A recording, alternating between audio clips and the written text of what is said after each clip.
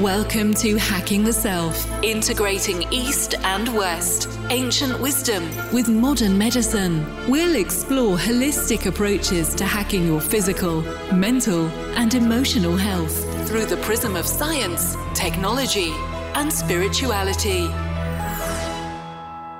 Welcome to Hacking the Self. I'm Adrian Baker. I'm very excited to bring you my conversation with today's guest. Erik Davis is an author and a podcaster and a brilliant thinker who has spent the last 20 plus years working at the intersection of religion, culture, and technology. So his interests are very much in line with the kind of topics that I like to explore on this show. And so Erik very much was and is an ideal guest. And so after I served with him on a panel at a psychedelic conference in Australia, it's the Entheogenesis Conference, which is in the Melbourne area once a year. And we served in on a panel on consciousness hacking, which was a lot of fun. This was in December. And so asked him if he'd be willing to come on the show, and he nicely said yes. And so we've got a great conversation today where we touch on a number of topics, but what we really spent a lot of time doing starting out, which after Erik gave us his background, is we spent some time unpacking the new atheist critique of religion, which I really enjoyed doing and I found to be very helpful and hopefully resonates with a lot of people out there as well, who I'm sure have read the work of any one of these thinkers or more, whether it's Sam Harris or Richard Dawkins or Christopher Hitchens or Daniel Dennett. For me, I've read all of them, but in particular, the work of Sam Harris is the person who's really had the most influence on me.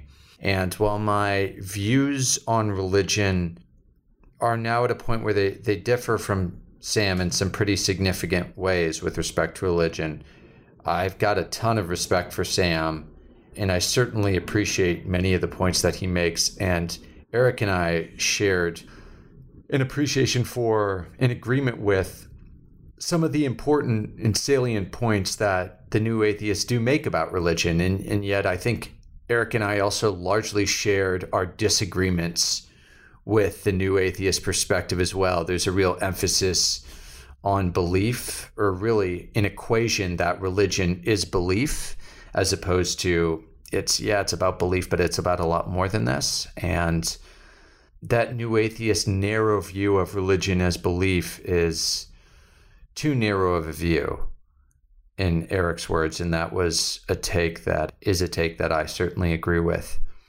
My view on religion has been influenced a lot by people that I've read over the last couple of years, starting with the famed mythologist Joseph Campbell, who really incorporated the works of Carl Jung to talk about the universal value that so many of these myths, these religious stories have.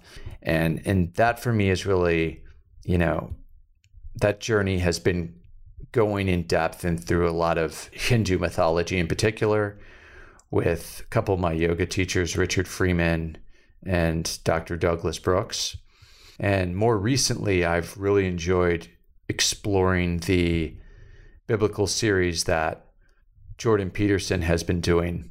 And Dr. Peterson has really had a profound impact.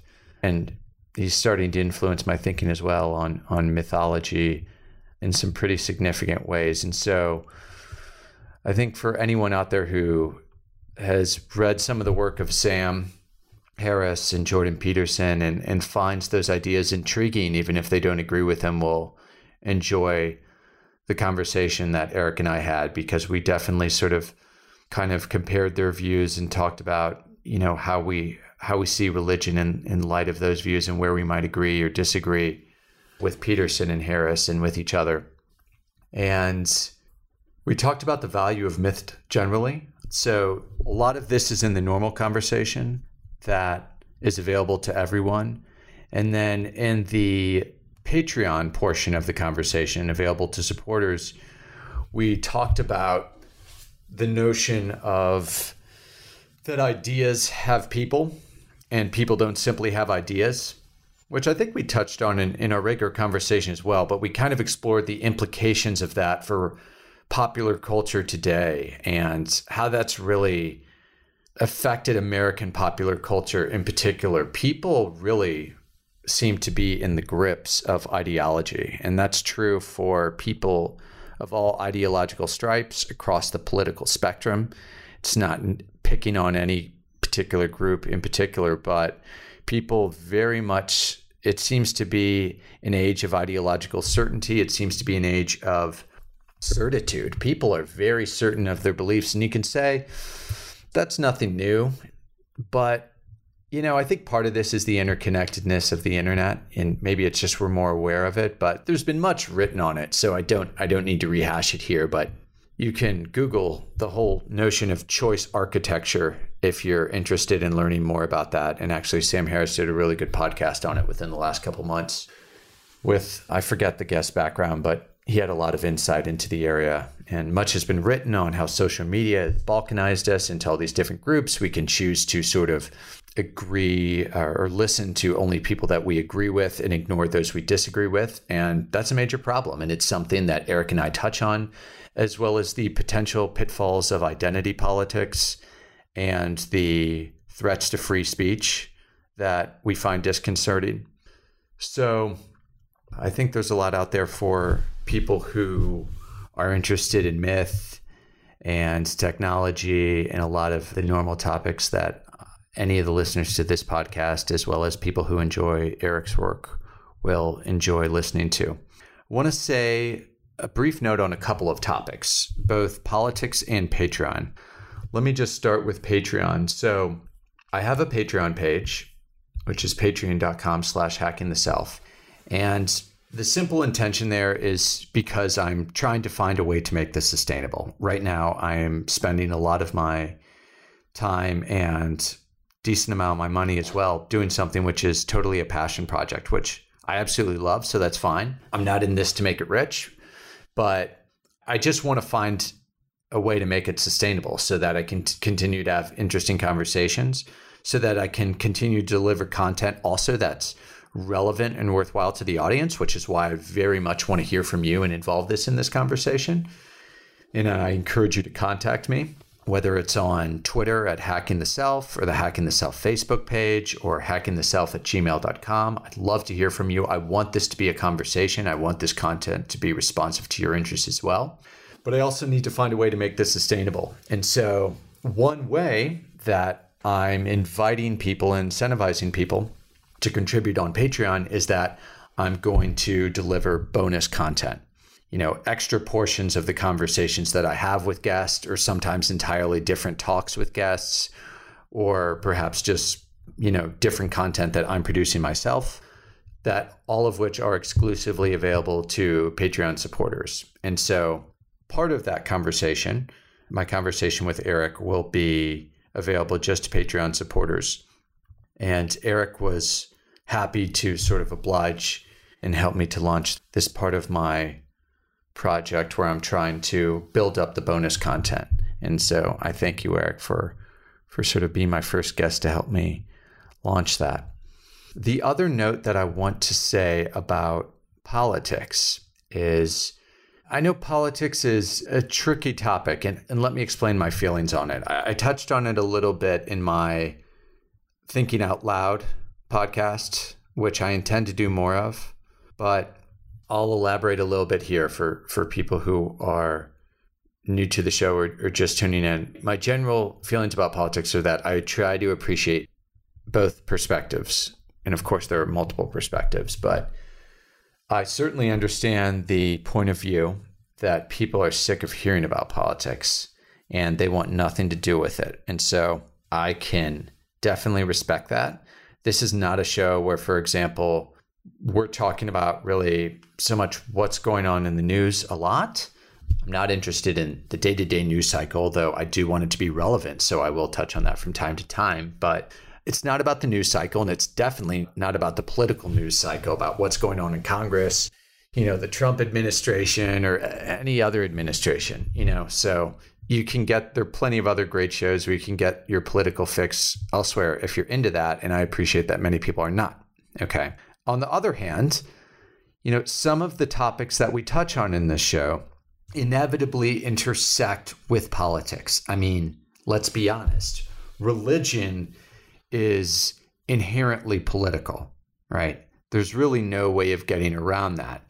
When we're talking about things like, meditation, contemplative practices, a lot of more esoteric aspects of religion, we can easily steer far clear of religious topics. But anytime we're talking about groups of human beings getting together, and certainly when we're talking about those human beings formulating a worldview and articulating a set of practices and norms around how people should behave and customs and rituals, all of that is inherently political. And to point out the other thing, which is to even talk critically about religion. And by critically, I mean openly, thoughtfully, in a way that is not dogmatic, in a way that attempts to be objective, in a way that critically evaluates arguments. That's inherently political, and it violates a serious social taboo, which is very much still in place, perhaps not for a lot of listeners in this show, but it's still very true in Western societies. And I'll certainly speak from an American perspective, and I touched on this before in the Thinking Out Loud podcast, but, it is certainly we see how it breaks down along ideological lines. For example, for people on the right, it's generally, and I'm going to generalize here, for people on the right, if you were to criticize Christianity, that's something that would be met with pretty fierce opposition. Yet when you're in much more liberal circles, you'll hear people criticize, Christianity, evangelical Christians, and, there's no real particular taboo around that. Frankly, people make jokes. People see plays like the Book of Mormon and think it's funny. It's certainly okay to criticize things like Scientology or the Westboro Baptist Church, right? Even just religious zealots generally. And all of those, understandably so, in my view. Yet at the same time, in liberal circles, a lot of those same people who do that with comfort, the moment you begin to talk critically about Islam, you can start to get yourself into trouble. And there's a double standard there on both sides. And I'm of the viewpoint that you've just got to recognize that there is a taboo in discussing these things. And we're either free to talk about these ideas openly and critically, and we're not. I mean, I know the answer to that, which is we're free.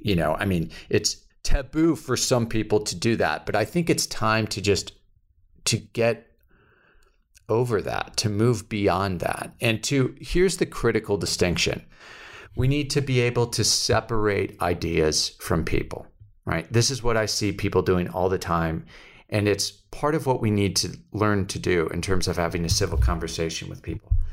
We need to learn to be able to criticize ideas without making a personal attack on the people who happen to hold those ideas. Now, let me give a couple examples of this that cut across different groups or ideological boundaries so as to be a little fair to different sides. But I just did in my Christian Islam example with the right and the left. But another one, I really noticed this when I was growing up.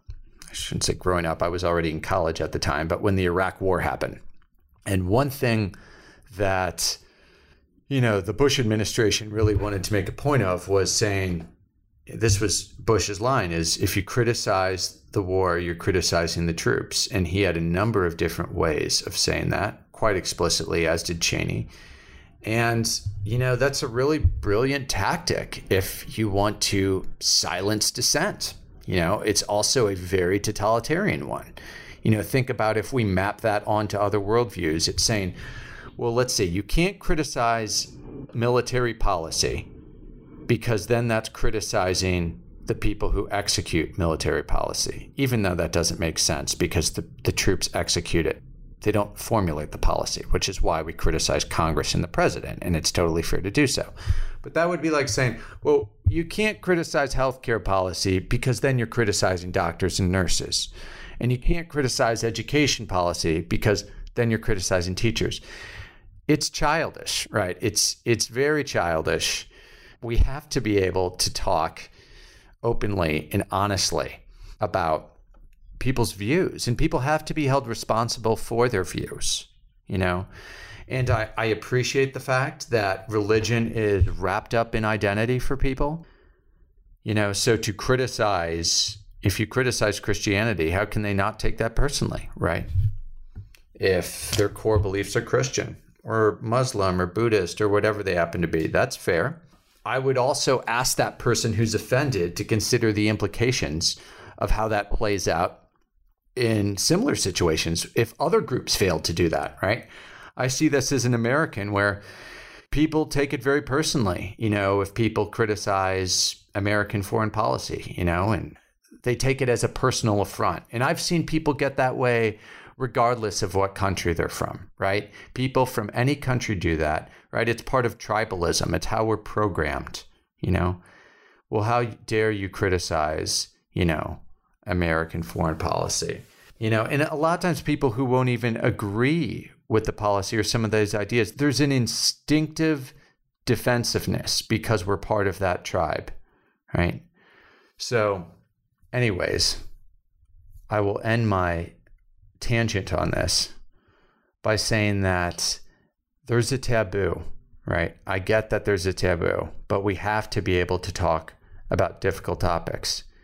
We have to be able to talk about topics that are absolutely central to the human experience. We talk about religion not just because it's difficult. I'm very much not of the new atheist mindset, which I used to be more of, that religion is some kind of delusion and it overwhelmingly causes problems and we just need to evolve past it. I respect people who still fall in that camp, absolutely. And atheism is a very respectable position. I have many qualms with organized religion, and I think we need to be able to speak openly and honestly and critically about those problems. So I totally am with people who are atheists or critical of religion on that front. But I also happen to think there is great value in religion. I personally derive much value from it. A lot of that happens to be practice-based rather than beliefs. Contemplative practices, meditation, yoga, all of which undeniably came to us through religious traditions.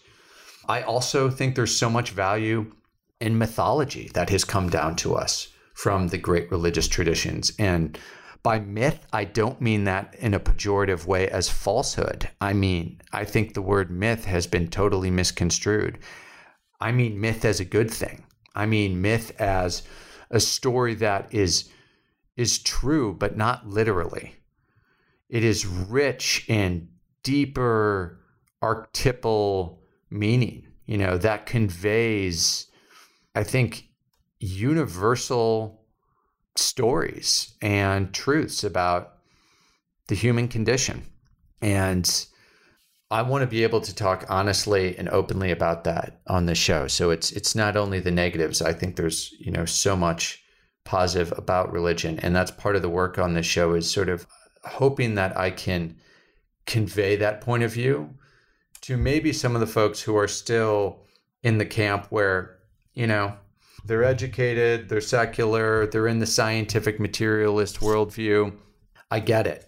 I totally get that. And I empathize with your view and I share a lot of it. But I think if you can see a lot of the value in some of these practices, it might not only do a lot of good for your own life. Hey, at the end of the day, I'm not trying to sell anything, but whatever it might help you to do is to empathize more with other people who have a different perspective, and to realize that there is a more sophisticated, nuanced way of interacting with religion rather than the simple literalist sort of view of religion, which is kind of stuck in adolescent sort of thinking, if we're thinking about it in psychological terms. So anyways, that is my longer soliloquy on why I'm going to inevitably touch on politics in the show, but I'm going to be conscious about not doing it too much and I truly am wanting to strike that balance. So I'm very much open to people's perspective as well in terms of what listeners are looking for, in terms of the content generally. So would love to hear from you on that front. And with that said, let me give you a bio for today's guest, Erik Davis. So Erik is an author, a podcaster, an award-winning journalist, and a popular speaker based in San Francisco. His work explores the intersection of religion, culture, and technology, which, again, is why I'm so keen to have him on this show. Erik has written a number of fascinating books in this area, including Technosis, Myth, Magic, and Mysticism in the Age of Information, The Visionary State, A Journey Through California's Spiritual Landscape, and more recently, Nomad Codes, Adventures in Modern Esoterica.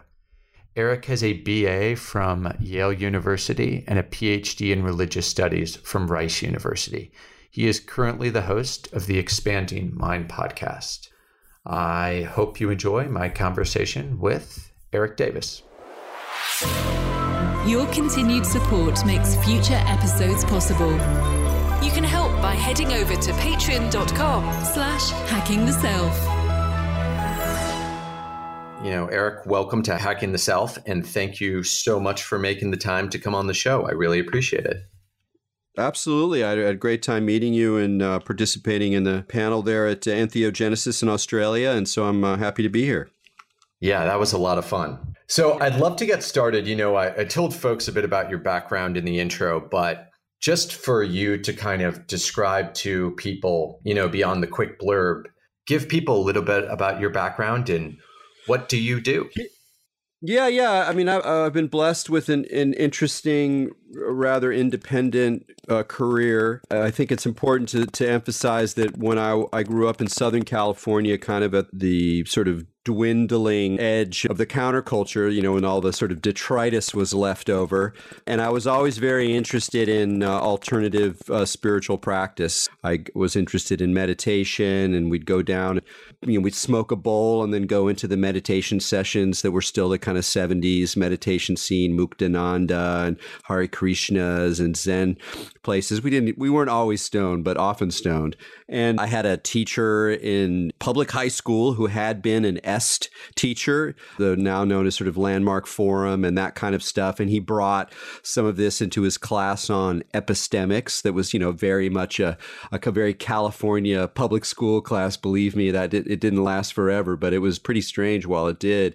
And I got into the Grateful Dead and did a lot of psychedelics, and we got, really good weed, and, there was the sort of drug culture side of it, but it was always part of a kind of exploration of ideas. And we read books about the Be Here Now and Ram Dass and Timothy Leary and Alan Watts, and those were all kind of heroes for us, a little bit kind of retro kids, in a new wave era. And so that was a very important basis for me because I had a lot of really, really weird experiences, not like out of the park, transcendental things or completely bizarre paranormal events, but a lot of things that were really strange. So I was kind of I knew that the world was a weird place. And then I went to fancy Ivy League school, decided I didn't want to be a grad student, and became a journalist instead.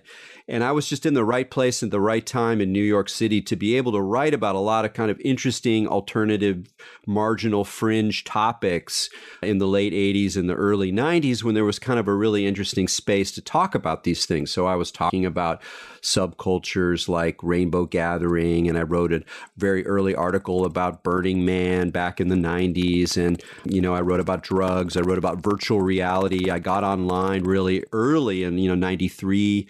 I think I got my first, email account and, the pre-World Wide Web internet, and learned a lot, really dove in deep, and a very interesting culture. So I was really influenced by a lot of different alternative cultures, anarchism, spiritual development, drug culture, magic, and the occult. I was always very interested in. So I kind of wrote about these things as I explored them personally.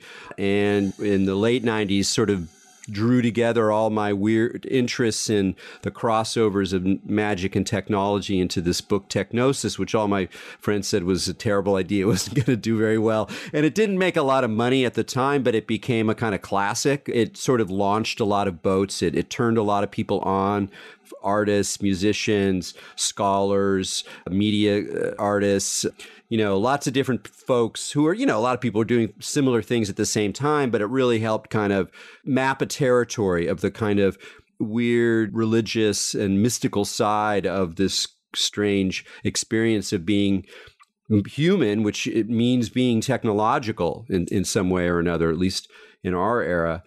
So I kind of kept that sort of freelance career going for quite a long time, wrote some other books, wrote a book about alternate religion in California, really kind of trying to find out about the place that shaped me. And really in a lot of my topics really are about California, like so much of the New Age was here, so much of the computer culture and computer counterculture, Burning Man, psychedelics were more advanced here in the 1950s outside of the MK Ultra kind of network than anywhere else in the United States. So it's been a very psychedelic place for a long time, and the encounter with Eastern mysticism and meditation, goes on and on. So in a lot of ways, I've just been kind of plumbing into California, both as a personal identity, but also as a kind of space, a kind of place of encounter, of cheesy sci-fi shows and brilliant, sublime experiences and radical cultural change, and in some ways radical disappointment about the possibilities of cultural change and how things can go awry in real history. And then more recently, I decided finally to go back and get a PhD. It was a great move, highly recommended. If you have any qualms about getting a PhD right after getting out of college, listen to those qualms, avoid it, and then maybe later down the line you can go back and really appreciate the time and whatever. And so I was able to get a degree recently, which was interesting to kind of see how my ideas and my interests would fare inside of that world after working on them for so long. So that's pretty much where I am. And I've been doing a podcast myself for 8 years now. I started it just when I went to college, and it's been turned into kind of one of the more interesting and rewarding things I've done personally, as well as I think, filling in some ways a not dissimilar space that you're covering. I'm really interested in that point where we, reason and criticism, where thinking and critique come into relationship or dialogue with religious experience, with spiritual exploration, with the kind of culture of spirituality, both modern and ancient. And so it's a very fun place to be, and I have a lot of lively conversations. So it's an interesting time for these topics. It absolutely is. And I'm sure that we've got a lot of common ground. I look forward to getting into that. One thing that I'd be curious to hear is, sort of your own personal views, how you describe yourself in terms of, would you say you're an atheist, you're agnostic? Would you describe yourself as a theist? And if so, is it a dualist or non-dualist perspective? Wow, you really cut right to it. I would preface this by saying that part of this might sound like a dodge, but part of what I'm interested in is always staying open and pretty light on my feet when it comes to ontological commitments. And what I mean by that is that in my experience, is that I've had a lot of experiences, and I could use them to support in a lot of ideas and a lot of encounters with people, with places, with rituals, and with states of mind. And I could probably cluster them together to found a variety of different perspectives. One of them would most certainly be a reductionist materialist. Then there's certainly, a mystical side, non-dual, sure, sometimes, but also encounters with, let's say, spirits. I don't know about gods exactly, but certainly incorporeal intelligences, non-human intelligences. I could cluster that together. I could even cluster together some of my strange dreams and most paranoid experiences and come up with some kind of alien control conspiracy theory structure. So I'm aware of the way in which you can cluster, your thoughts, experiences, indeed your kind of axioms, the axioms that you carry about what is reality, who am I, what does it mean to think, what does it mean to make decisions, what does it mean to decide questions like am I a dualist, a non-dualist, et cetera, et cetera. And I try to play lightly with those things. So all of this is an elaborate way of either dodging, which is fine. If someone's saying, hey, you're just dodging, I'll be like, yeah, you're right. I'm just kind of dodging. I'm kind of a trickster, or not a trickster, but like, again, I try to stay sort of light on my feet, ontologically open. You could say I'm a bit of an ontological anarchist in that the kind of commitments we make then themselves begin to sort of settle in and help shape the way reality engages us. And I do very much believe that. That said, I'm not comfortable. I never called myself an atheist and have always been uncomfortable with that phrase, partly because I have a lot of problems with a lot of the positions that people take who call themselves atheists, at least in the more public domain. And I do believe, let's say, in the mystery, that we're engaged, we're embedded in something that has an extreme dimension of mystery and the unknown to it, and that at the very least should counsel us to remain light about our ontological commitments and our beliefs.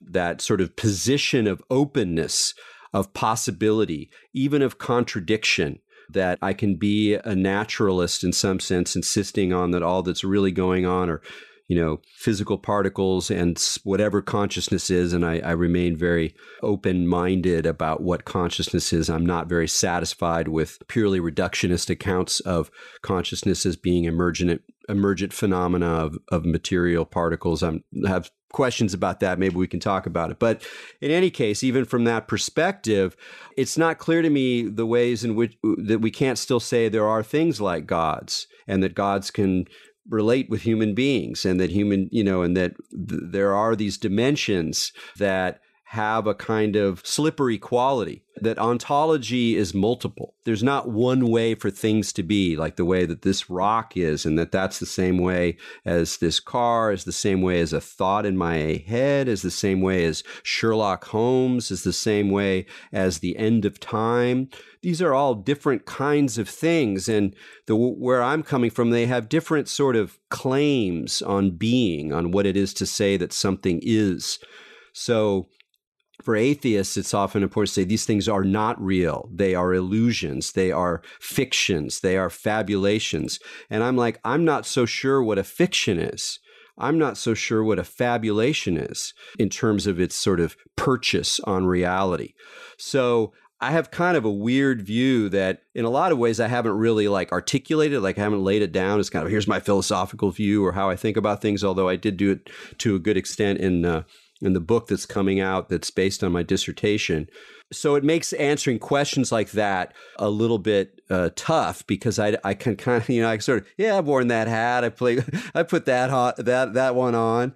And if you boil it down, it's really a kind of commitment to inquiry, and to inquiry in an environment where the mystery is acknowledged, that there are limits to rationality, to reason, to language, and that we have to develop relationships with those forces, spaces, questions, voids, abysses that go beyond the comforting sort of containment of our language and our reason. I'm not sure if that's religious or not. I don't think it's theological exactly. It's very practical to me, but it definitely does not fit in a typical kind of, physicalist, materialist, naturalist kind of perspective, which in most ways I really do identify with.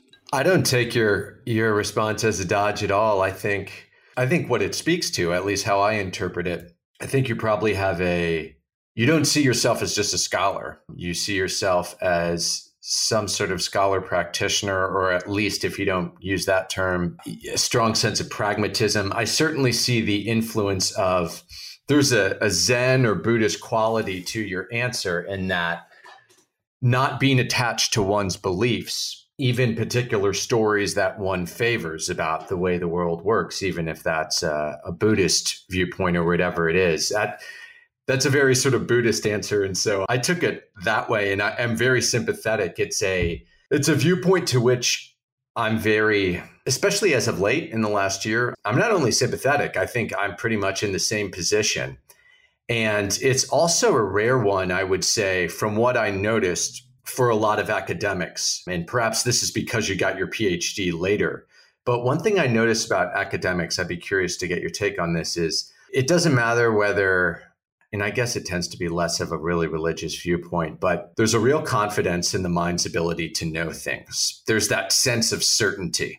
And in this sense, they have something in common with a lot of very religious people, even though it might not be faith. It might be, well, you could say it's a different kind of faith in the mind's ability to know. But I think, and I'd love to get into the new atheists here, get your critique on them. But, Richard Dawkins and Sam Harris are perfect examples of this.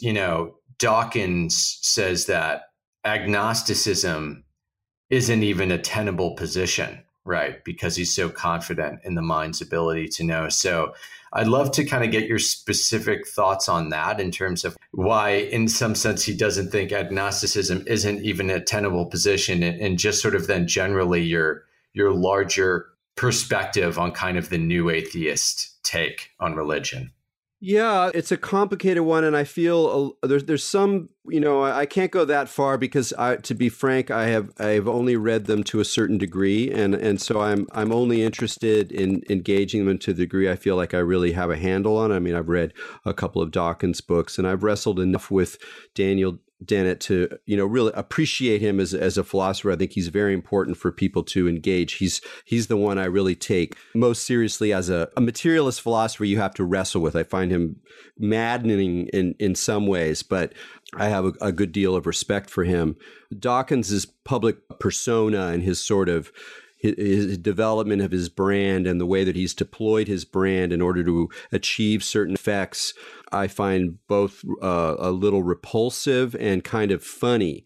And the funniness is the unintended irony of it. And here's where being a historian of religion gives you a kind of an in, because that's sort of my discipline.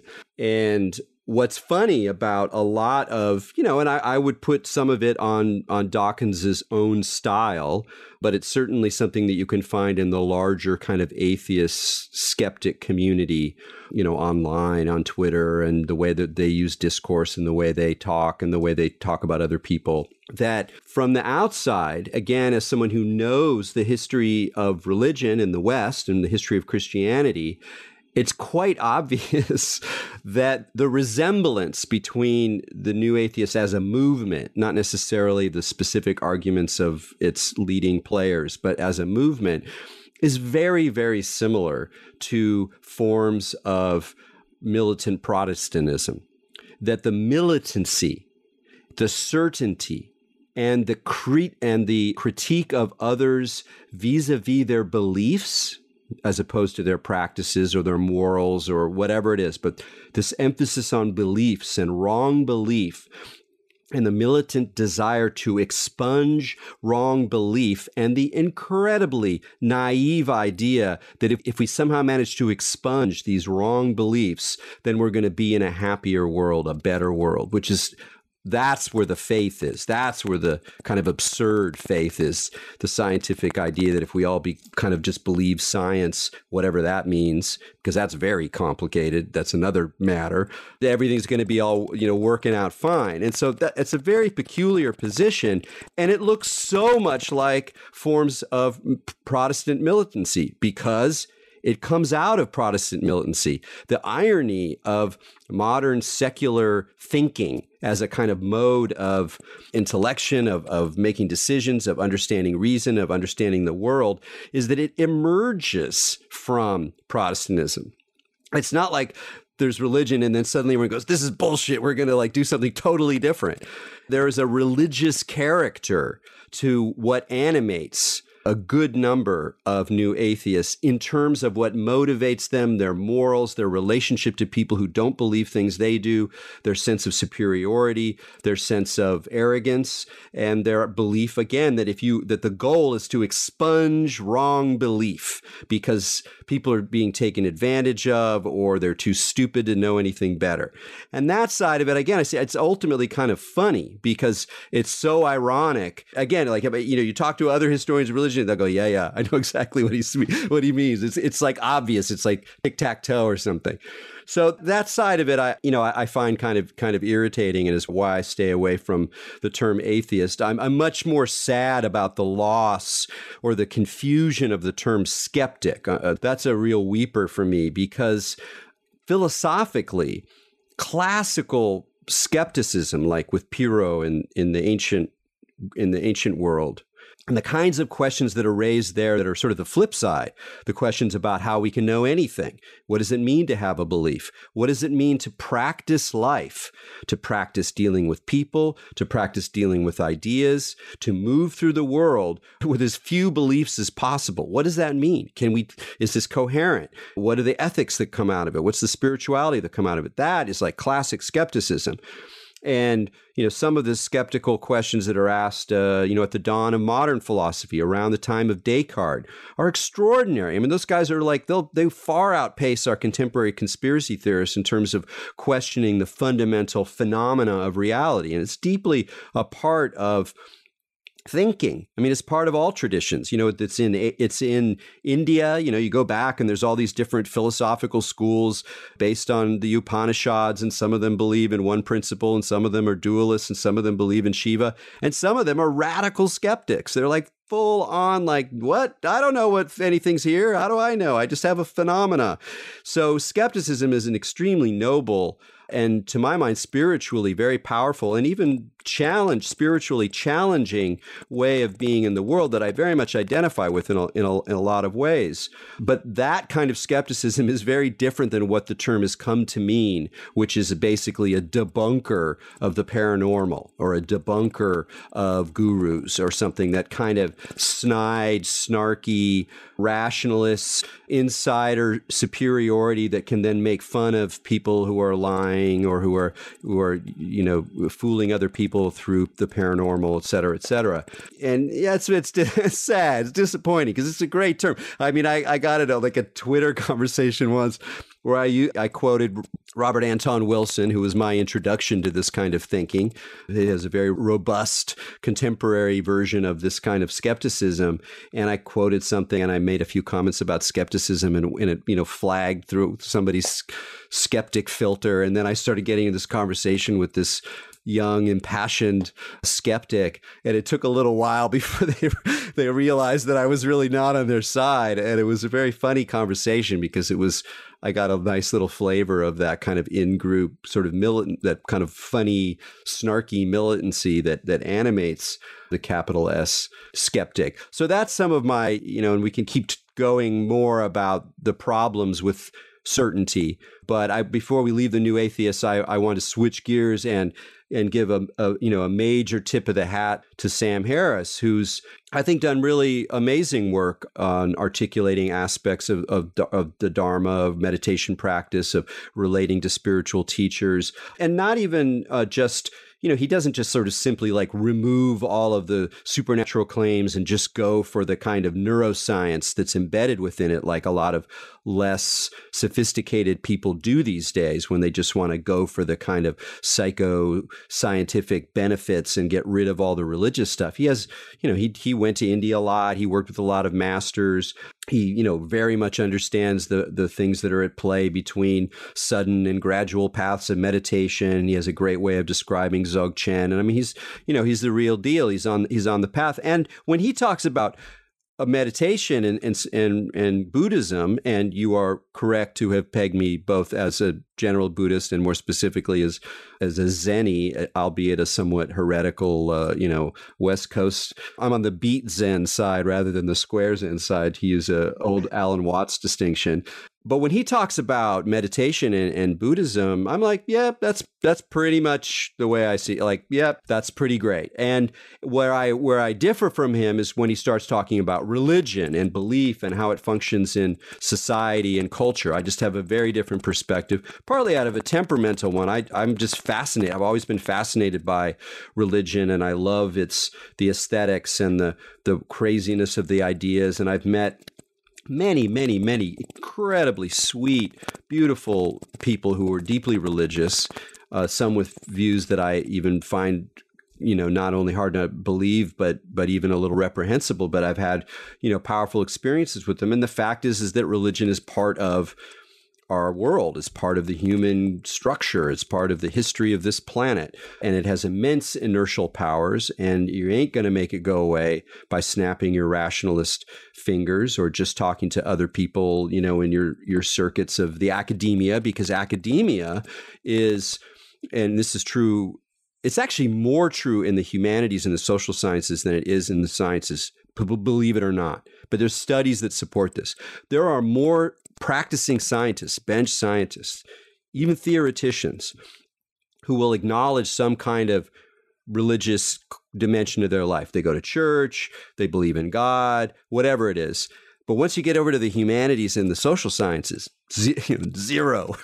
Nobody. You don't get it's not totally true. They're there. And it makes sense, because in order for modern secular society to justify itself, you need to have a kind of sort of an ideological center where you banish these ideas. And of course, you let in lots of other crazy ideas, but we don't have to go into that.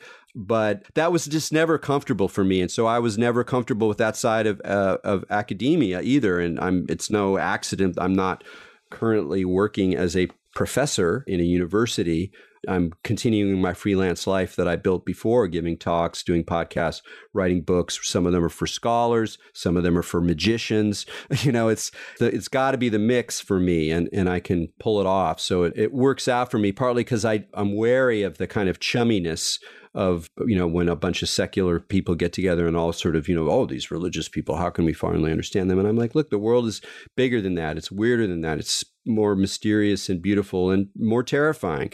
And some of that involves religion. And I'm fully aware of the dark side of it. But it's almost just a different temperamental thing. Like when I had an interesting experience, and maybe this says something wrong about me. I'm open to an ethical critique, but in my apartment building, there's a Hasidic family. He's a rabbi.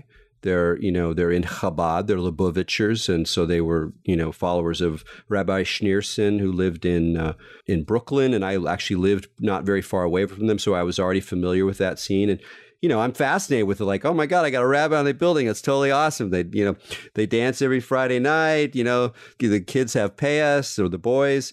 It's fine.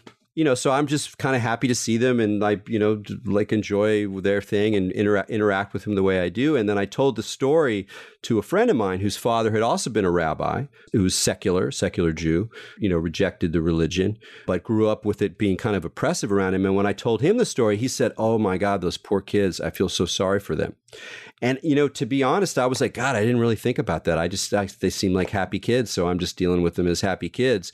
And that position, I respect his response, which is partly what that would be the Dawkins response, is like that there's a form of cruelty in raising children, even arguable a kind of child abuse to raise children inside of such a restricted belief system. For example, most Hasidic people, including these guys, don't believe in evolution. I mean, you're like, oh my God, how do you pull that off? That's amazing.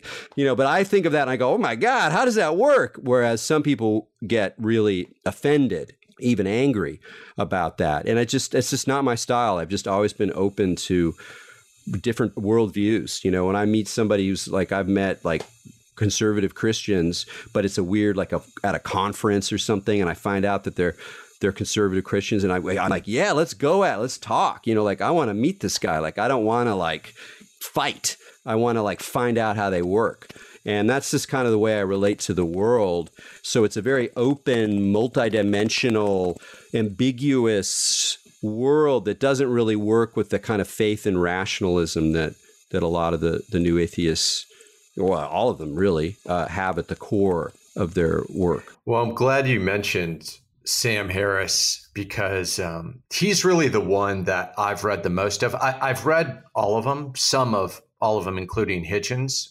Sam Harris was always the one that resonated the most for me, and he's the one whose really work I've taken a deep dive into. And I also have a ton of respect for him and continue to consider myself a big Sam Harris fan. I'm a regular listener of his podcast and supporter, even though my views on, I got into him because of religion, but now those are sort of, I would say, probably one of the areas where I don't agree with him quite as much.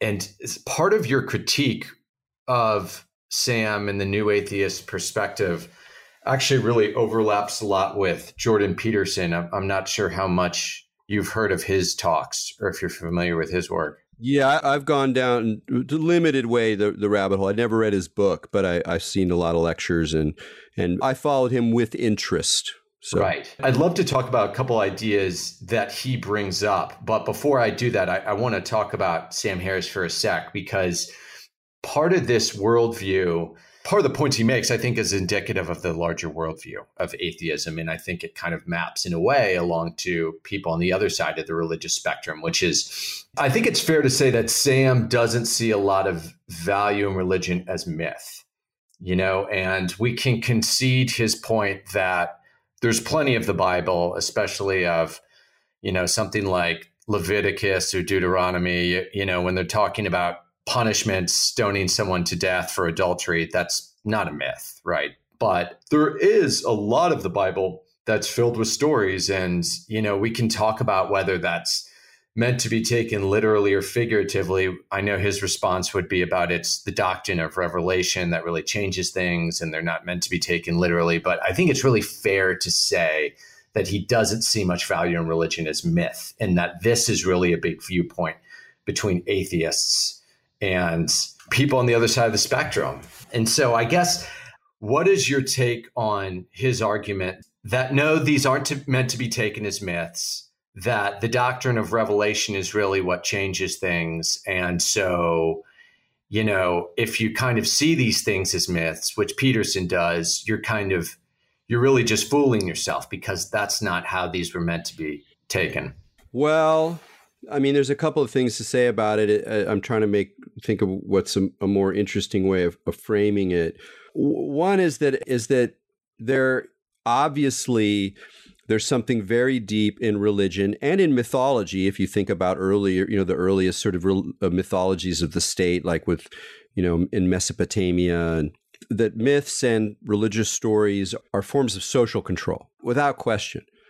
But once you get to a point like the ancient world, the Greco-Roman world, where Christianity is born, where modern Judaism really emerges, post-exile Judaism, and, eventually, merges, you get Manichaeanism, and then you get Islam, and then all the esoteric, twists and turns within these various traditions, is that things are so complicated already. You already have such a complicated civilization, is so complicated that you can't really claim that there is a single intention, or that the fact that, a lot of people even believe these things as absolute truth, believe them the way that, modern people believe that the sun is the center of the solar system or something like that, even though it's not exactly clear how you map, pre-modern beliefs onto modern scientific beliefs, but that's another question.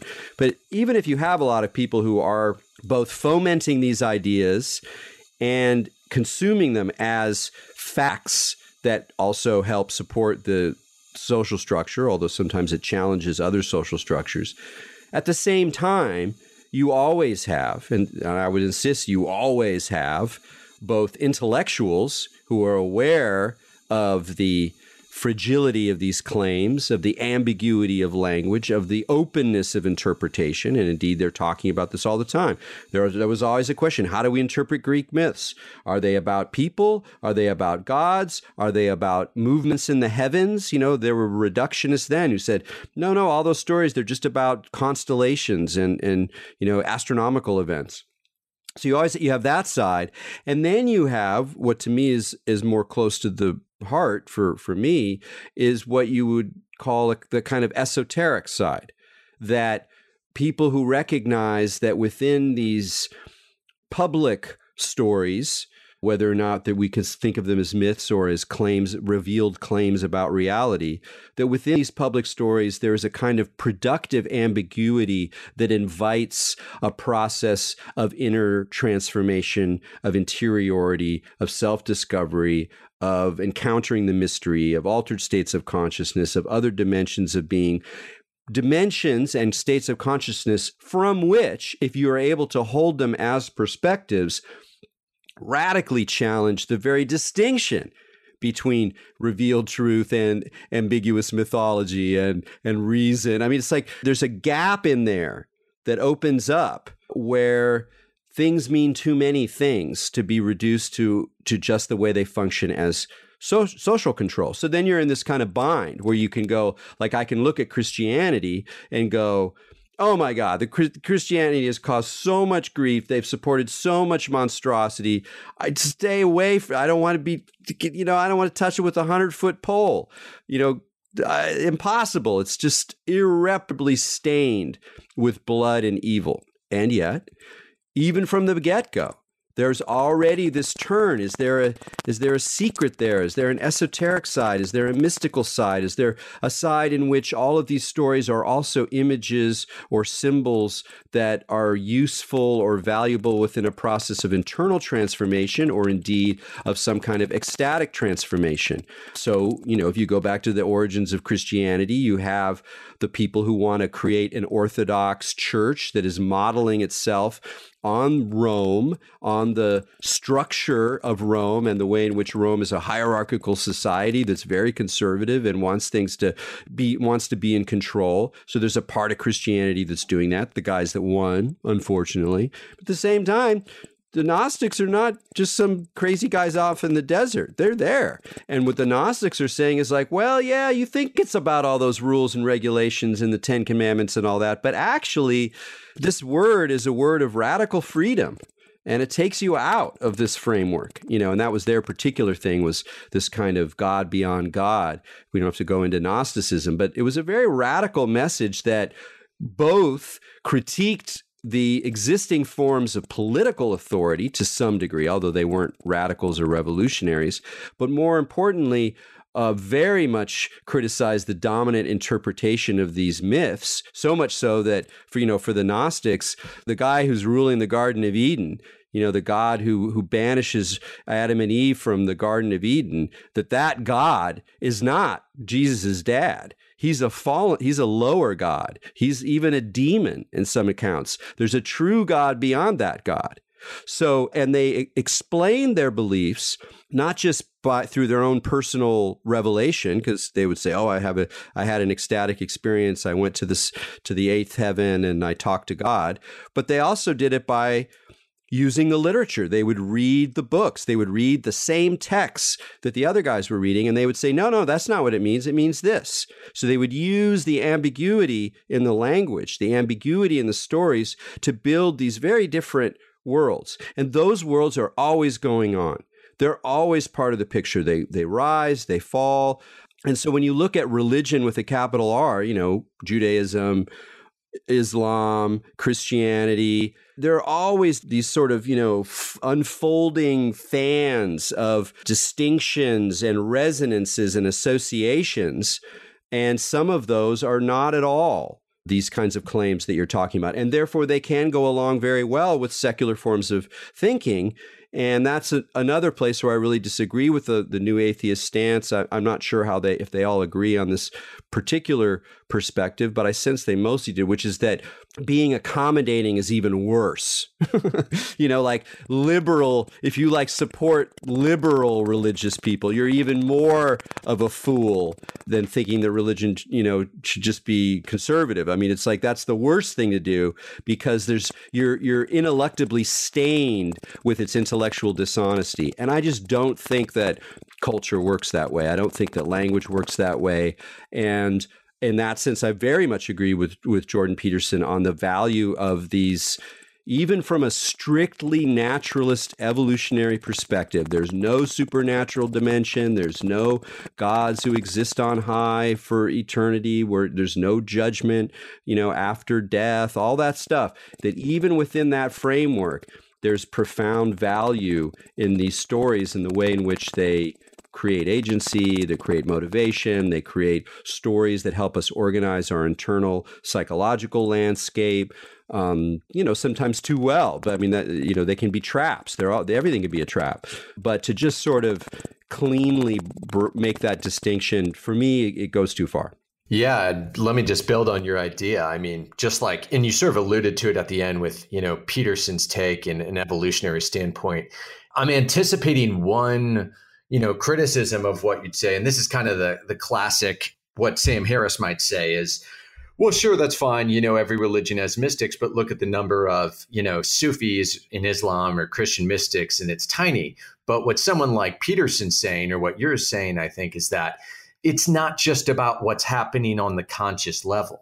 It's also about what's happening on the subconscious level. It's about how these interacting with people as archetypes. And the human mind is just way too complicated. So even for people who are ostensibly engaging with these symbols more literally, it's doing something to them, archetypal. That is the reason that it has more significance to them. They don't even comprehend it, but it's doing something for them and to them. Yeah, I would say that's true. And again, I'm not sure what to do with that side of it, in the sense that even if it's obviously producing value for people, that's also precisely where you get into the creepy politics of it, where it rubs up against my core commitment to more, cosmopolitan values, multicultural values.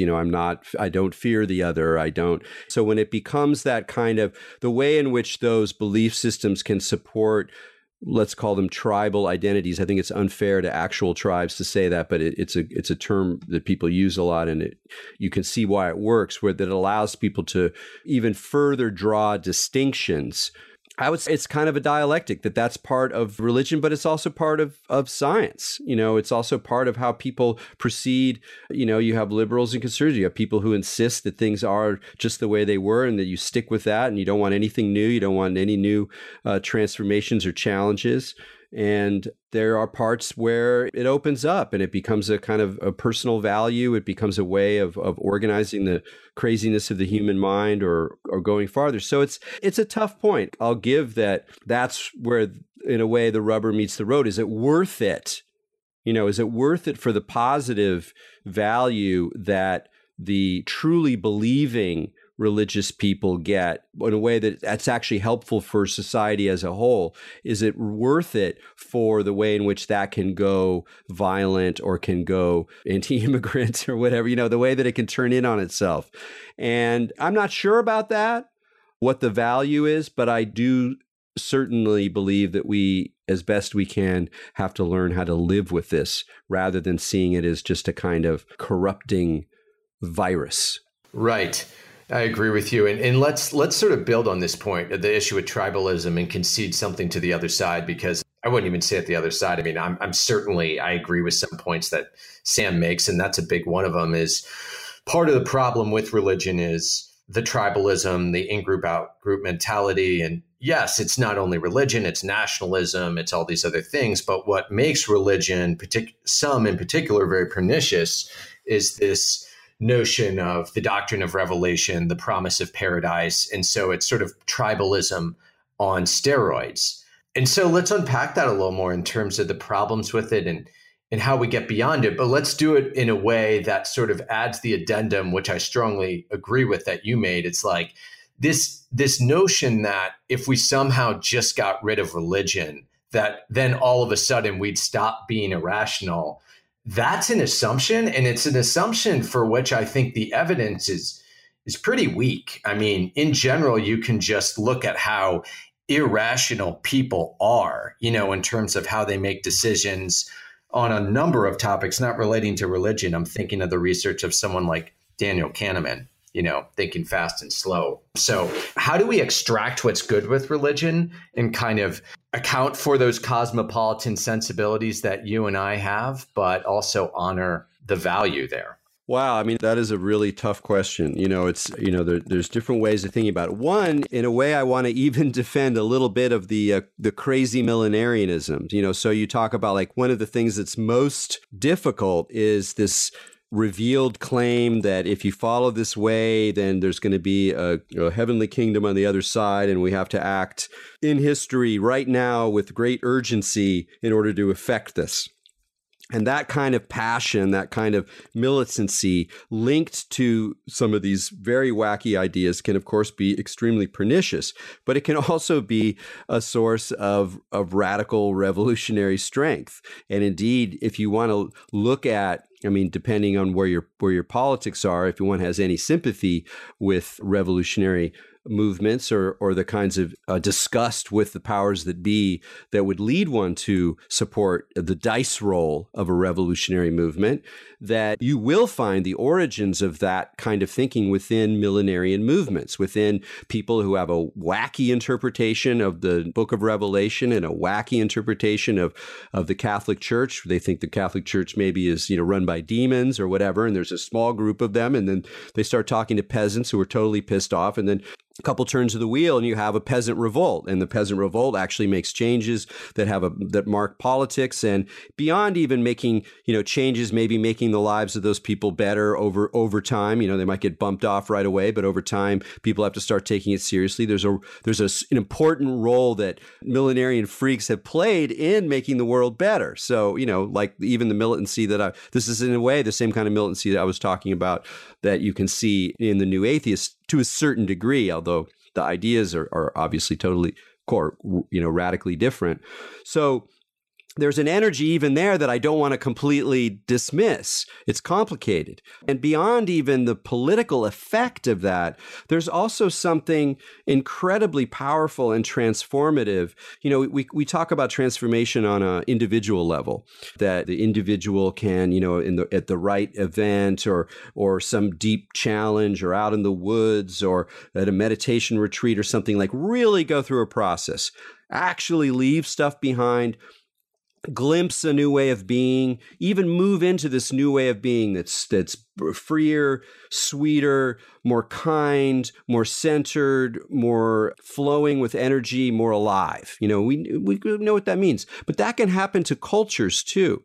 And one place that you see that happen, although it's often tragically brief because history is tragic, that one of the places you see that kind of transformative energy open up are in these radical movements, whether they're religious or secular. There's aspects of communism, of the origins of communism that involve the feeling of great numbers of people coming together and realizing they can actually change things. And in that moment of social chaos, which can be violent and can be cruel, and that's all true, there's also a kind of glimpse or a kind of space of possibility that opens up that people who've gone through it describe as just absolutely transformative. So I kind of want to insist on, in a way, like mixing up these categories, because again, that kind of urgency, that kind of passion, you can find in on both sides, and you can find elements of good and evil on both sides. So to support your point about the problems with imagining, that we would all be, in happy land if everyone just stopped being religious, i.e. that reason and science and our natural, evolutionary, biologically driven moral system was sufficient to keep things groovy. In fact, actually made things groovier. You got to deal with the Soviet Union. I mean, you got to deal with that. Even if you're not a communist, even if you don't believe in Marx, which is, I mean, I don't know what that means exactly, because he was incredibly clear about a lot of things that are going on that very few people were talking about at the time. And he certainly, set in motion a lot of the changes that happened in the 20th century that I think most of us would be happy about in terms of resisting the 1%. Sadly, it might be a little more in the past than the present. But in any case, once they got rolling and once they got power, that was a fully secular order in which there was a lot of very well-educated intellectual people, including a lot of scientists. There were obviously some goofy scientists as well. They had a lot of really bad science that was chosen more for political reasons. So who believe a truly enlightened rationalist science order can look at them and say, oh yeah, but they weren't really doing it right. Okay, maybe. But the point is that the horrors that the Soviet Union unleashed on its own people, let alone the role it played in the world or whatever, you have to acknowledge that is on that's on the science side, guys. That is not on the religious side.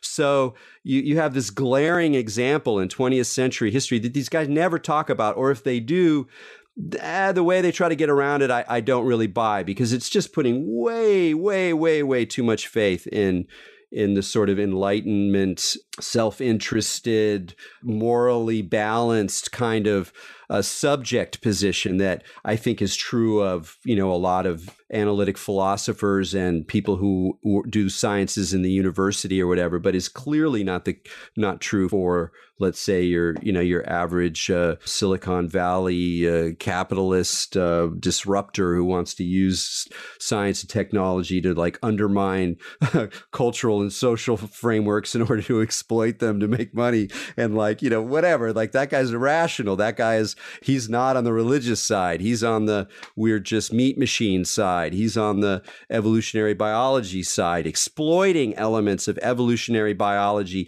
in order to make us addicted to our cell phones, in order to make us unable to process ordinary reality. Those guys are driven by evolutionary psychology, which is the only thing that the new atheists can point to as a source of moral behavior. That's it. There's nothing else. It's not culture. It's not mythology. It's not belief. It's our own innate capacity to be moral based on evolution. And so the people who are exploiting those things ever in ever finer ways, that's a perfect example of what you should expect if we suddenly find ourselves wake up tomorrow and all the religious people have converted to science. At one point, we'd sort of talked about this idea of the potential response, the rebuttal of what new atheists might say to someone like Jordan Peterson, who's done this whole series on the Bible, which I find very fascinating, is that, well, yeah, the problem with that kind of interpretation is, it's ahistorical, that if you look back at the different traditions of Judeo-Christianity, it really wasn't about myth and metaphor. And you had the notion of revelation and faith that were really central. And yes, you did have people who took it as metaphor. You did have these esoteric schools, and that's what you talked about a bit in your earlier answer. But I'm wondering, kind of what you would say to that in terms of, the esoteric was always sort of the tiny exception to the rule, and that clearly these were meant to be taken as doctrine, as revelation. Do you think that is a fair critique, or do you think there was a genuine debate between the two, or something else? Well, I mean, it's definitely a complicated question. I would definitely more than quibble with the idea that it was always simply meant to be taken as if revelation is an unambiguous thing. Even within the sort of interpretive frameworks of the leading theologians, you're going to find tremendous differences. And that's true even after, the Catholic Church, let's say, as we know it today, crystallizes some of its basic axioms by the 3rd century, let's say, and moves on.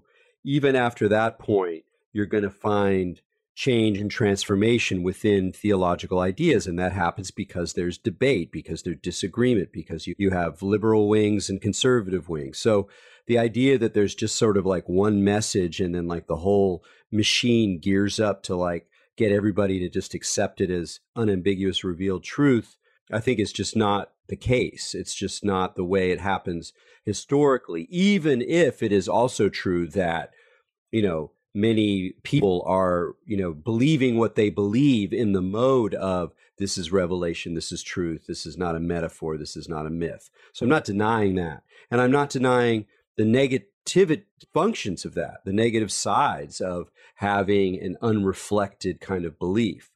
That said, I think that when someone like Peterson, I don't want to speak for him, partly because he's a pretty supple thinker in my view, at least when he approaches this particular material, and I'm not totally familiar with everything he's done, and I haven't listened to the Bible lectures, for example, but I think I have a sense of what he's talking about, is that if you want to say that there's some kind of psychological structures that we have, or even psychosocial structures that we have, that are spoken to extremely deeply by these stories, and that engaging these stories is functional for our lives, that it leads to human flourishing, or at least can lead to human flourishing, that does not mean that everybody who's hearing that story thinks of it merely as a myth or a metaphor. That if you really believe that, if you really hold that some of these stories work with our evolutionarily produced psychosocial structures in a positive way, then that positivity is still going to exist, even if the people who are buying those stories don't think of them as stories. So that's where you get into kind of the weird edge, is that if you could put it simply, and this is not the way Peterson would put it exactly, but if we are wired for religion, if we are wired as human beings, socially evolved purely in terms of evolutionary psychology, no supernatural elements, blah, blah, blah, but we're in some ways our brains are wired for religion, then it's not clear to me exactly where you stand to say, and therefore we should expunge religion. It's not an easy argument, because you're like, well, what do we do with all of those organizing stories that sort of have done that work for a long time? You go, okay, well, we'll look at the secular world. We've been in the post-Enlightenment age, Europe, and then increasingly the developed levels of developed countries, the more educated levels of developed countries have been living in a secular universe, with supposedly beyond those stories. We're over those stories. Clearly it works. But once you start thinking about how religion works, especially when you're thinking about it psychosocially, and especially in terms of stories, myths and metaphors, archetypes, et cetera, then you're like, well, I'm not really sure what a religion is. Like, I'm not really sure. Can I say, sports isn't a religion for people, that it doesn't function like a religion? It doesn't look and smell and taste like religion, even if it doesn't have a belief structure, a revelation structure, because in all these other ways, it sort of serves that function. So is that religion or not? And I'm not always clear, is Star Wars a religion or not? You don't, and that doesn't mean, yes, there are some small handful of Uber fans who think of themselves unironically, without any sort of postmodern goofiness, that Jediism makes more sense to them than anything else, and that they use those ideas as part of their lives or as part of their ethical decisions or whatever. That's a particular, unusual example of sort of postmodern religion. But even broader than that, when you start looking at Star Wars, how it functions, how people respond to it, how it plays into their lives, how it even plays into their decisions or their maps and models of what a valuable life is, how to interact with other people, how to imagine the future, et cetera, what evil is, then you're going to find these same kinds of structures, the same kinds of things that Peterson will talk about with, Joseph Campbell / Jungian ideas. It's hard to say, well, we clearly have lived in a post-religious world. And you're like, well, it's sort of what you mean by religion. The hardcore atheists, they're not even interested in that stuff. They don't want any of that kind of thing. They think that reason alone provides the way to understand the world. And they make the argument, which I do agree with.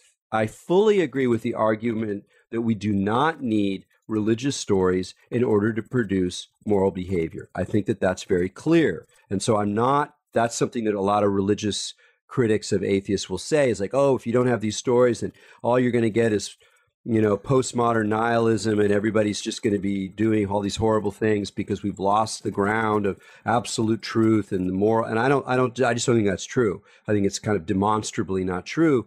And in that way, I agree with a lot of those aspects of atheist critiques. But when we come to like living without religion, I don't know. It's like G.K. Chesterton, who was a Catholic Orthodox, a defender of orthodoxy, and a very, very bright guy, 100 years ago, England, he had this great line where he says, the problem with people who lose their faith is not that they don't believe anything. It's that they'll believe everything. And so it's like this idea they have of you lose belief, then you're just, with post-belief. But that's not really what happens. What happens is you have this kind of multiplication of forms of religion, mutant forms of religion. Religion mutates like everything else. And indeed, you can find it inside the rhetoric and practices of some skeptics and some new atheists. And we talked about that before, which is kind of funny as a historian of religion. You're like, oh, look, that's like a religious formation under a secular name. So in my view, it's very difficult, especially as a culture, to escape this stuff. And so if you try to like burn out all the traditional forms, scare them out of their roosts and slaughter them in the light of day, of reason, of science, you're going to produce monsters. And we're already in kind of a monster time anyway, whether we want to or not. There are all sorts of weirdnesses on the horizon, all sorts of new powers, all sorts of strange ideas about what the human can and should be. And there are people who have the power to enact those in quite considerable force. And so, we're already kind of in that stew. And so I think one of the things that unbalances some of the new atheist critiques is that they put so much emphasis on belief. It's like the idea is that if people actually believe these dumb ideas like whatever, God created the world in 6,000, stuff that I can't wrap my head around. But it's the belief where the problem lies, and it's belief where the solution lies. But that is a very, very narrow way of understanding how religions function in individual lives and in social life, in societies. That in many ways, belief is just not that important. And in fact, you can not believe and practice. And a lot of modern people do that. And it doesn't mean that they're practicing with hollowness. Maybe sometimes they do. Sometimes people lose their belief and they go, I can't go to church anymore. But there are other people who keep going to church. And when the people come up to them in church and say, praise God, they go, okay, praise God, or whatever they say. And inside they're like, I don't really know if I believe in God.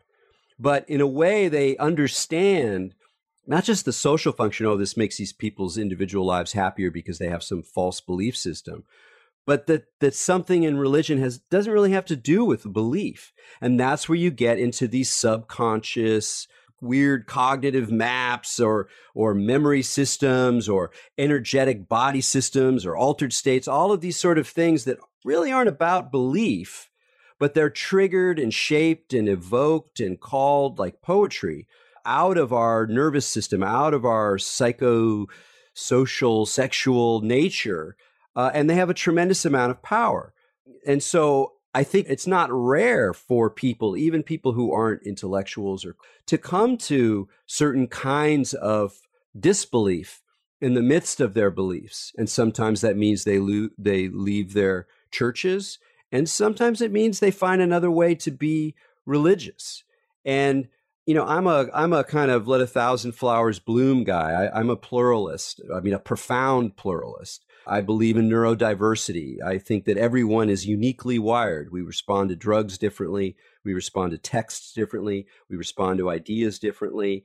And that the variety of religions that we see today in the West, for example, though there's great variety all over the world, but just to take our own example, is a sign not of weakness, but precisely the opposite of our capacity to engage these in different ways. And some of those people, again, aren't going to be interested in it at all. Some of them are going to be like, screw this. This is BS. This is dumb. I'm interested in science. I'm interested in empiricism. I'm interested in mathematics and rationality and in physics. I don't think these are stories. They're used to whatever, all the typical story. I think that's part of the rainbow.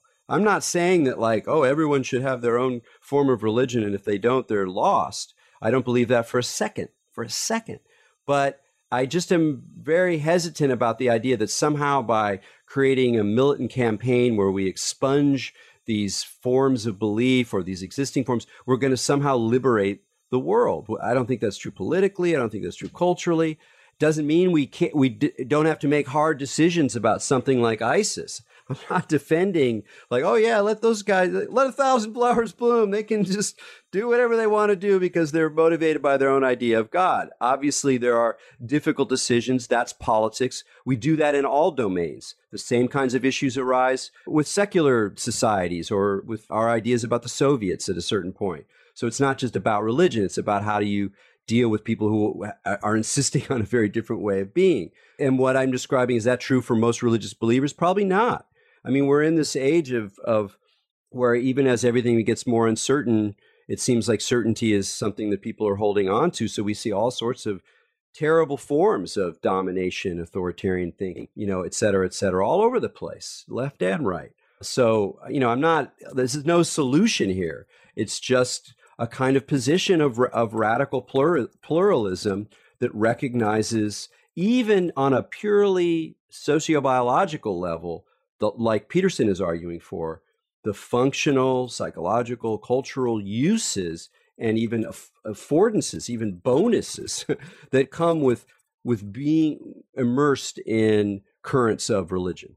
Say more about this idea that what you said a few minutes back about, you think that if, and correct me, I'm sure I'm not going to phrase it right the way you said it, but if we lose these myths, that's where we can get into, there's a danger in terms of producing monsters, right? That this has a function to serve. And I noticed that because actually Peterson talks about that a lot, and really noticed specifically about this notion of monster, when he'll talk about whether it's good and evil or villain and hero, it's sort of thinking about it in a way that, the monster or the villain isn't other, right? It's within ourselves. And that's what these stories are about in terms of learning to integrate that or work with that. I was wondering, did you mean it in that sense, or what did you mean by that point?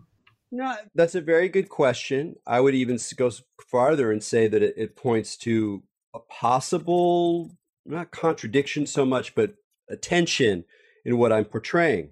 Because one way of looking at that is that religion serves the function, and this is one of the things that religion does with great, and I mean capital R religion. A lot of the way I'm using the term is both capital R religion, like existing, very well-defined systems of belief and practice where it's very clear, you're a Muslim or you're not a Muslim.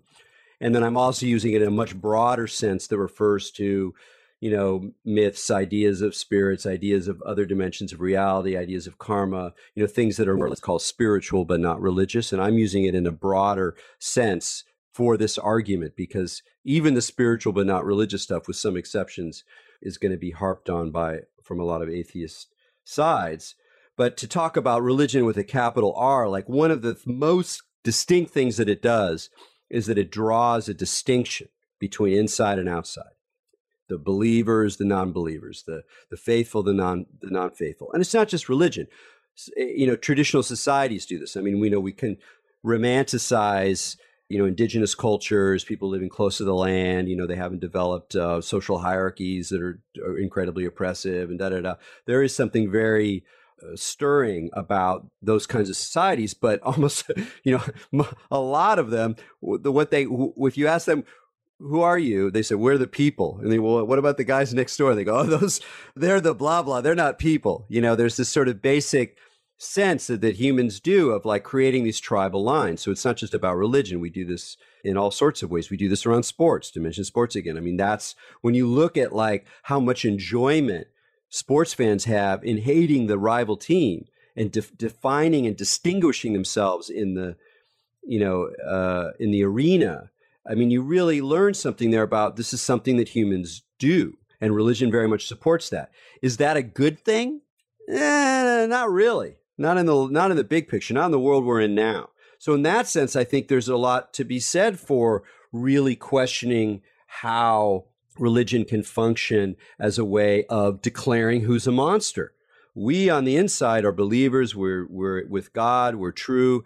Those on the outside aren't just wrong, but they might even be monsters. And this is where you get into, I mean, we don't see this as much with religion as you do with, say, racism. Where one of the signs that you're getting close to actual racism, not actual, but to like full-on racism, is that the distinction that's being made between the good race and the bad race is that the bad race begins to be associated with animals. This is a classic. You can see it in racist speech left and right. And, this is true for enemies in a war.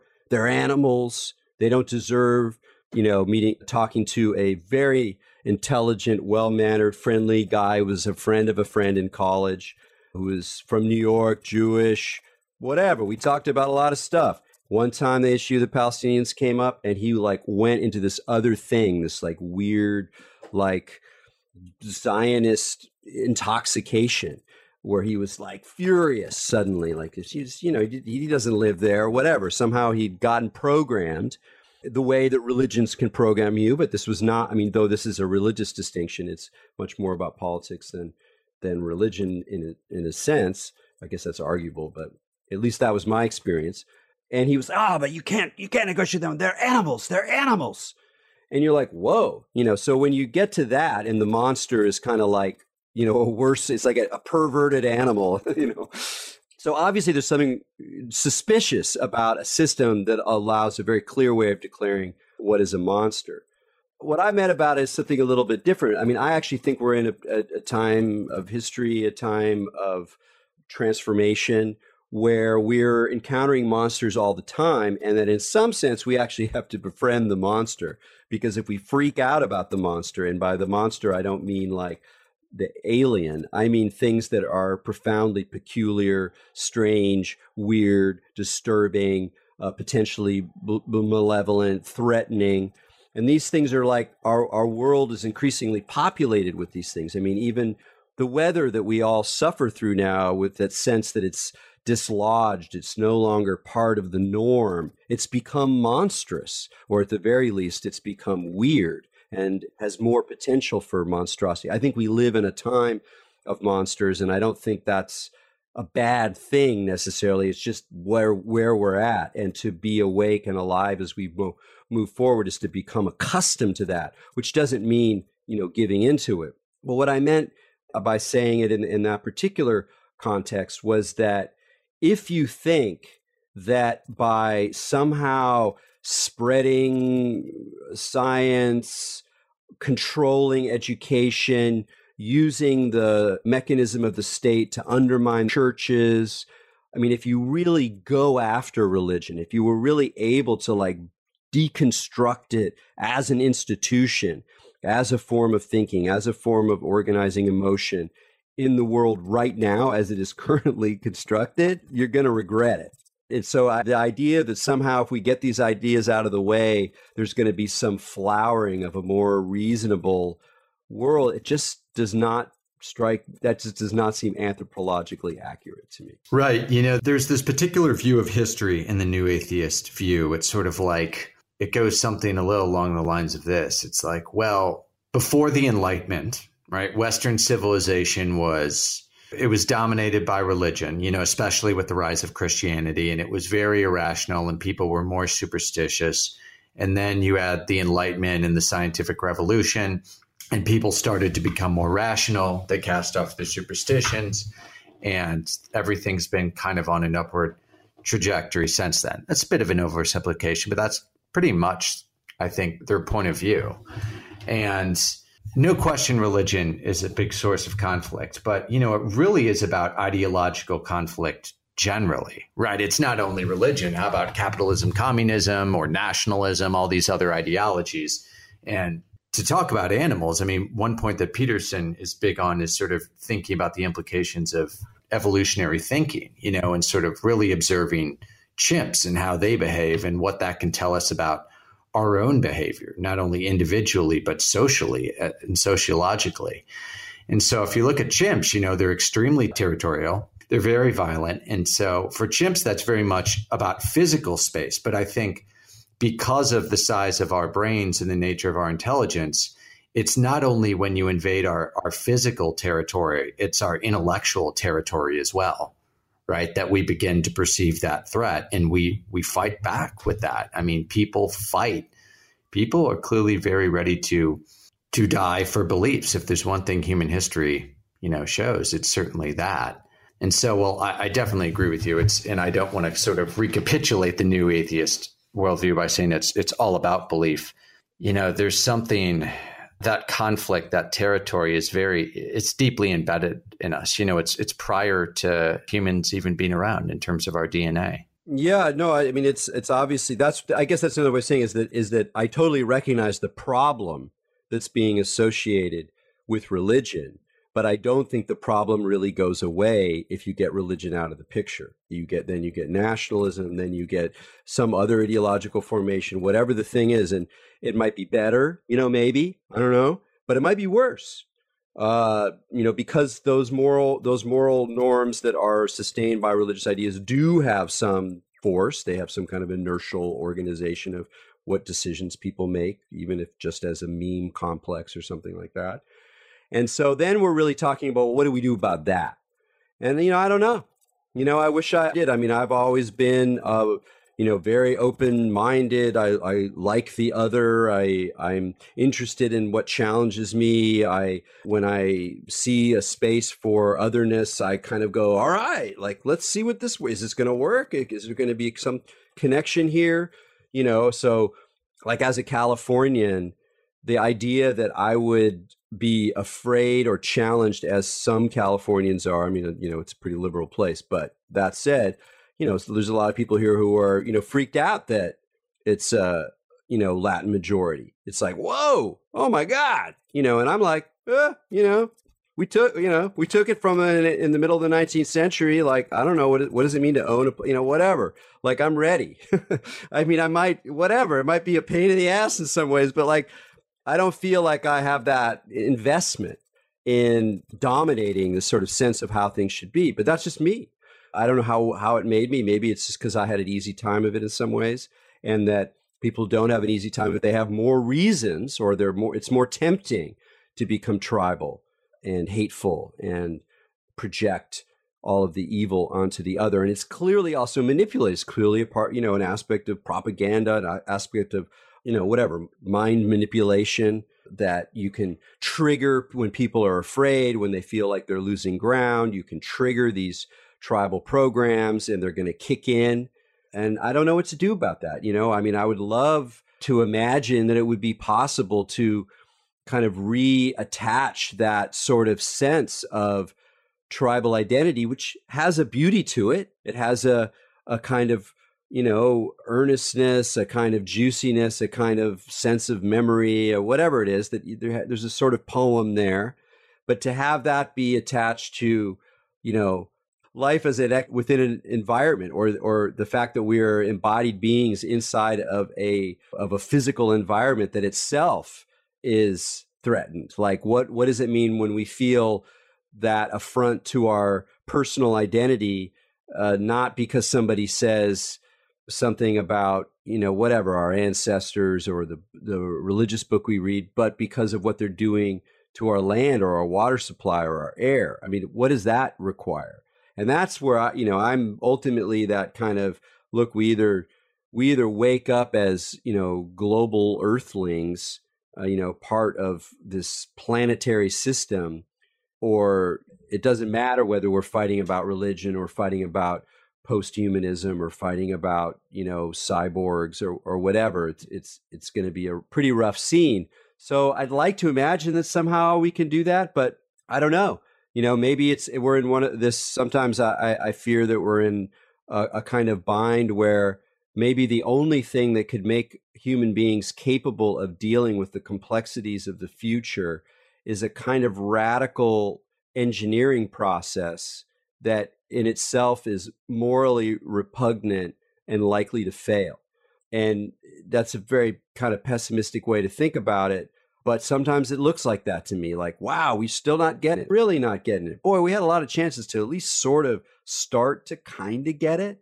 But if that's the case, what else can you do but to continue to work for that kind of change, work for that kind of framework, and hope that things can shift quickly with generations. And maybe partly of that does involve moving away from traditional religion. But I think it's more likely that it takes the form of finding new kinds of religiosity, new modes of religiosity, new ways of working creatively, playfully, and sometimes with super commitment, with forms of that play off of the way in which we are in some ways wired for this stuff. I don't think it's going to take the form of us all just getting like really excited about the blockchain and how we can, reprogram our, emotional circuits to produce all happiness all the time, or, some of these kind of fantasy sci-fi elements that emerge within these rationalist streams of people who are thinking about the future.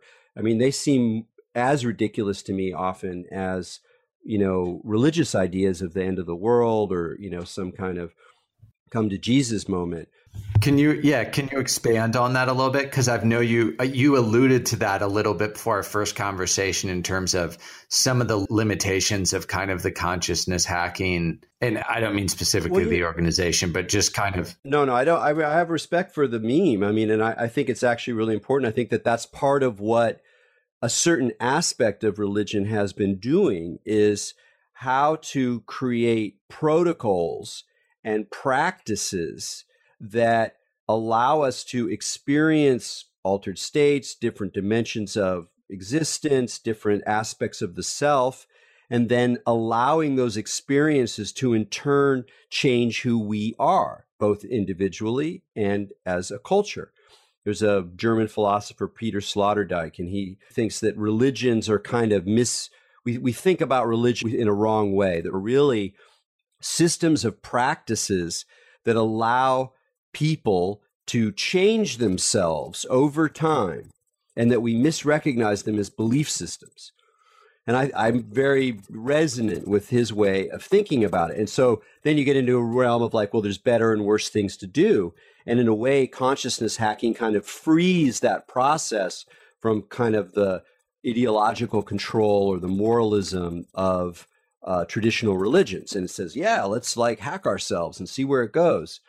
My issue, and this is the only one I think I want to mention now, although there's other things I could say, but the one I would want to kind of end with is the problem with that mode almost across the board, with a few exceptions that I've seen, is that it never really tries to undermine the manipulator or the hacker.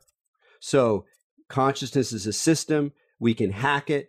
We can hack it to make ourselves better. We can hack it to make ourselves happier. We can hack it to make people get along better. And you start to see a kind of utopian engineering. We can hack it to create, systems of friendship instead of this. We can hack it to open up our sexual lives to accept non-monogamy because jealousy is a bad program. We can hack it to, on and on and on. I'm not saying all these people believe all these things. I'm just saying that model of the hacker. But the one thing is like, well, who is the hacker? Who is the hacker? And at what point is the hacker undermined? And that's a big question because it gets to this fundamental question about agency, about responsibility, about who we are, et cetera, identity. It's a big question. But one way of looking at the practices that are embedded in all religions, not just Buddhism or Hinduism, but also Christianity, even if we don't see it as much, unfortunately, is one of the ways of looking at those practices that are embedded there is that they are ways to come to terms with this fundamental conundrum that even though we can do all these things, or at least try to do all these things, try to hack this, try to make it better, try to all that even as we see that, change happen, we try to do things, in a way, there's not an agent, or at least it's not like we think it is at all. And religions have different way of framing that. Obviously in Buddhism, there's ultimately no agent at all. Or in Hinduism, the agent is God, but like an abstract God that doesn't take the form of a human being particularly. But even within theistic faiths, the relationship to God's will as opposed to my will is really profound, because at the level of practice, not the level of belief necessarily, but at the level of practice, living in terms of God's will and not my will, and this is not the way I think, but from studying this stuff, is also a powerful way of engaging this question of who is the hacker and what if the hacker is full of shit? And the problem that I have with so much of that kind of rationalist, technology-inspired hackery in the fields of consciousness and spirituality, but elsewhere as well, is that I always get the sense that at the end of the day, it's still the same self who's in control, this entrepreneurial self, this self who wants to be better, the self who wants to live forever, the self who wants all of its desires fulfilled, or the self that wants to be noble, the self that wants to be holy, the self that wants, and all that. And I'm like, look, there's got to be some way to work with this guy. We got to leapfrog beyond that in some way and still be supporting each other in the midst of our confusion on some level about who we are. And so the lack of that reflectivity, that reflection, that questioning, that self-inquiry, that self-undermining the self-inquiry involves, the lack of that in my, admittedly kind of whatever, my own peculiar perspective, but my own impression is the sort of Achilles heel of a lot of that stuff. Fascinating. Yeah, that's very interesting, and I appreciate your take on that. And that's a great point on which to end. So I want to thank you so much for your time again, Erik. This was a lot of fun, and we'll have to do it again sometime. No, it was great, man. I really like your approach, sharp, balanced, and so I thank you for giving me the opportunity to say a few things I hadn't said before in my own head. So, I'm always curious what's going to come out. So I appreciate it very much. Hey, thanks. That's why I do this too. Totally. It's therapeutic to get it out of your own head. So thank you, Erik. We'll talk again soon. This episode has ended, but head over to hackingtheself.org to access all of the resources and links mentioned in today's show, as well as bonus content available exclusively to the show supporters on patreon.com. That's patreon.com/hackingtheself. Thank you for listening to Hacking the Self, optimizing physical, mental, and emotional health through the prism of science, technology, and spirituality.